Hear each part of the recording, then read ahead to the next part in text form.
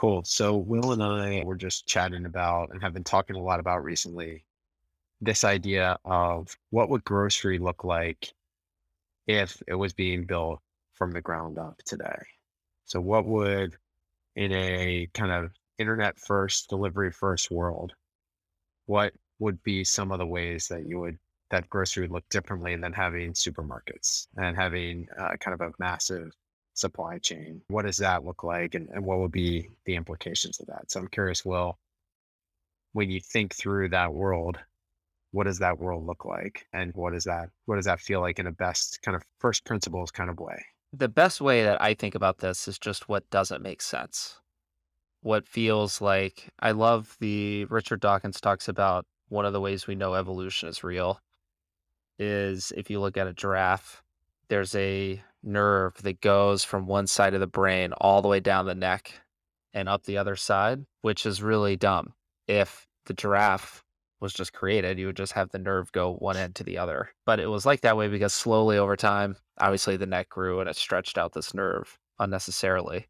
And to me, there's tons of that in how we interact with grocery today. We do ridiculous things now because that's how they evolved.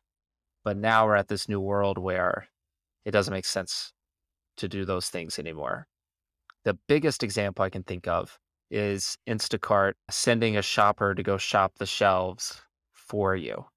So we are paying a distribution center to collect food, paying for that food to get to a retail storefront, putting that food out on display, and then having a different picker go and pick up the items from a retail storefront and put them into a cart and then bring them to you. It's twice the effort for something that should natively be just one.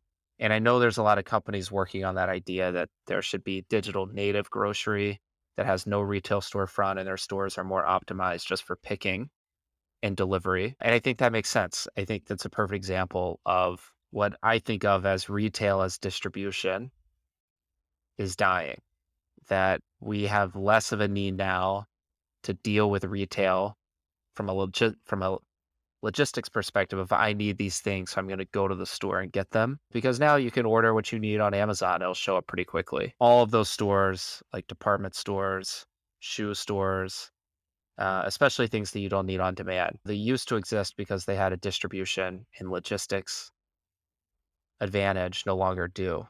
So there's no reason to go to Best Buy anymore. You just order your computer online.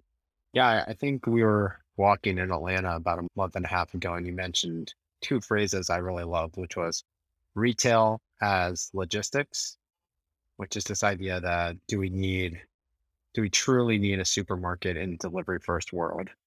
I think we do because of consumer behavior, but I think if you that consumer behavior didn't exist, I don't know if we need that. And then I think you said retail as experience, where I'm going to go to a brewery, or I'm going to go to a restaurant, or I'm going to go to the Peloton store, bad example maybe, to experience the treadmill. And I think that's a good way of looking at the world. I think as it relates to local food, the real question then becomes, what is a local food vendor's aspiration in the traditional world, in a kind of a retail focused world? And then what is their aspiration in a world where perhaps they can go direct to consumer? I'll answer first, and then I'm curious your thoughts. I think in a non delivery first world, because how am I going to deliver my lettuces every week? How am I going to deliver my nut milk? How am I going to execute this? How am I going to get the density I need? People are going to expect it all. Like, people need food at different times. So what do? I actually hope that a specialty store, maybe I get booze at a local farmer's market. Perhaps I can sell into an aggregator and they'll distribute my food for me. But I think the best case scenario is I want to get on a shelf, right? I'm hoping that I can get on a shelf. And I think there's a ton of validity to getting on a shelf today, right? But there's also a lot of efficiency and control over the brand that gets lost if have Cisco or UNFI or, take Royal in Atlanta distributing your food. Those are all good distributors, but why can't you have that direct relationship with the customer? And if you talk to a lot of local brands, they do farmers markets almost as brand building and distribution, but a lot of times as brand building. And I think what we've seen in the last 2 to 4 years is this evolution. You mentioned this earlier. We're not sure if this stat is 100% true. There are about 130,000 contracted delivery folks across the country. Layer in delivery service providers like DoorDash, Caviar, Uber Eats, and you're looking at a massive network to handle last mile with APIs to allow us to do that, right? So now the dream direct distribution to my customers becomes a reality. And on top of that, like I am of the opinion, I think obviously this is a biased opinion, that retailers, in this case, local food retailers, local flower shops, most people who buy from them, they don't need it in 12 minutes. Maybe in New York, there's an expectation of immediacy. There always was when I lived there. But I think specifically in non-walking cities, a place like Atlanta or LA, it's very reasonable to ask somebody to order on Thursday for delivery on Friday or Saturday. And I think traditionally the other barrier besides distribution has been, well, how am I going to facilitate this operationally? And in terms of the digital storefront product that we're offering, I think we really do that nicely, right? That this kind of business model where I can have a local food business or a local flower shop or a local wine shop, I can batch all my orders, really build like a subscription like revenue stream, really feel good about that product. And that model now is operationally possible because there's software that kind of services that need. And so that's kind of my take on rethinking a delivery first world, and the opportunity in my mind is like, hey, you're a retailer. People might still come into your store, but you need to find a way to get food to their doorstep. You need to find a way to get product to their doorstep. And you can avoid having to fight the fight of paying to have your product listed on Whole Foods shelf. I think there's two core ideas that you mentioned that I agree with. First, retail as experience versus logistics. That's just something I'm post COVID, all of this. I'm like, in person is huge and it's already coming back. It's gonna be back. People want in person experiences. So I don't think retail is dying. I think retail is probably the most exciting time to be in retail ever, because there's all these cool experiences popping up that you can do, where it's brand discovery or product discovery or just cool experiences. But retail has logistics of being a giant department store, and you had a distribution advantage because you owned the only plot of land that was convenient to everybody to shop at, and you had shelves that you filled. And that was the only way for brand A to sell to their customer. Those days are over, because that brand has tons of ways to sell to their customer now, not just through you.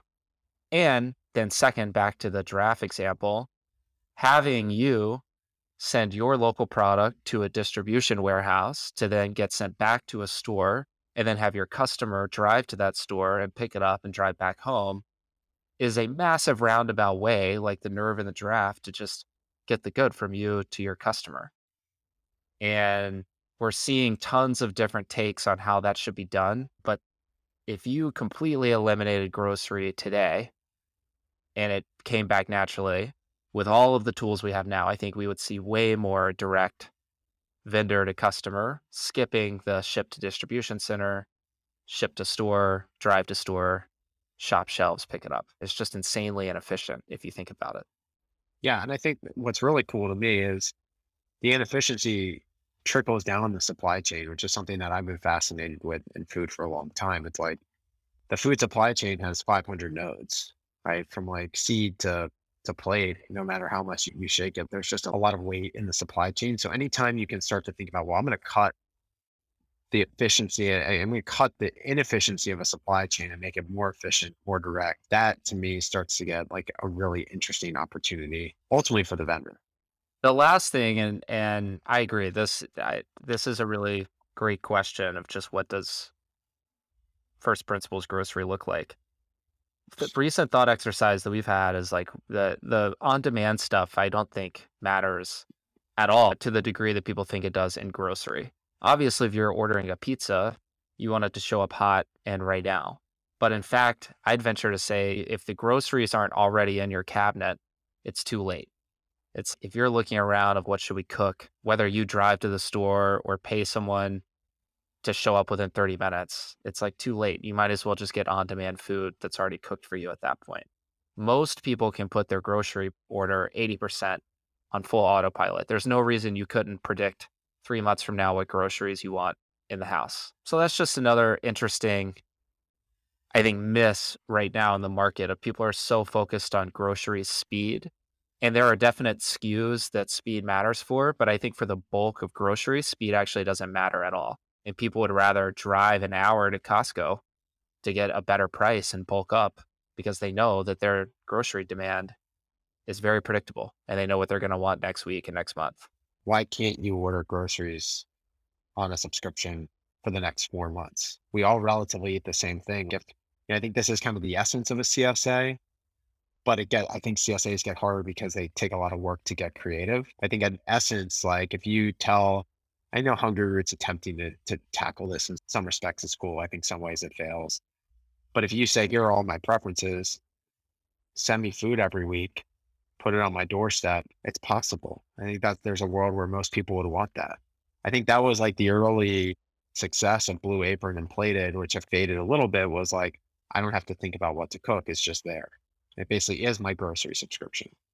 I think those models have waned a little bit for a lot of different reasons, but in essence, I think people are looking for that, especially in my demo of late 30s kids, busy, tired. But I think across the board, anyone who's living, working, and cooking themselves food, that's something that takes the burden off. So at 9 a.m., you're not like, oh shit, I'm out of eggs. We need to do an Instacart, or we need to run to the store. So I think that was really it for me today. We want to do a quick one, hit that topic, start doing these more consistently. Yeah, agreed. All right, good chat. Yeah, that was great.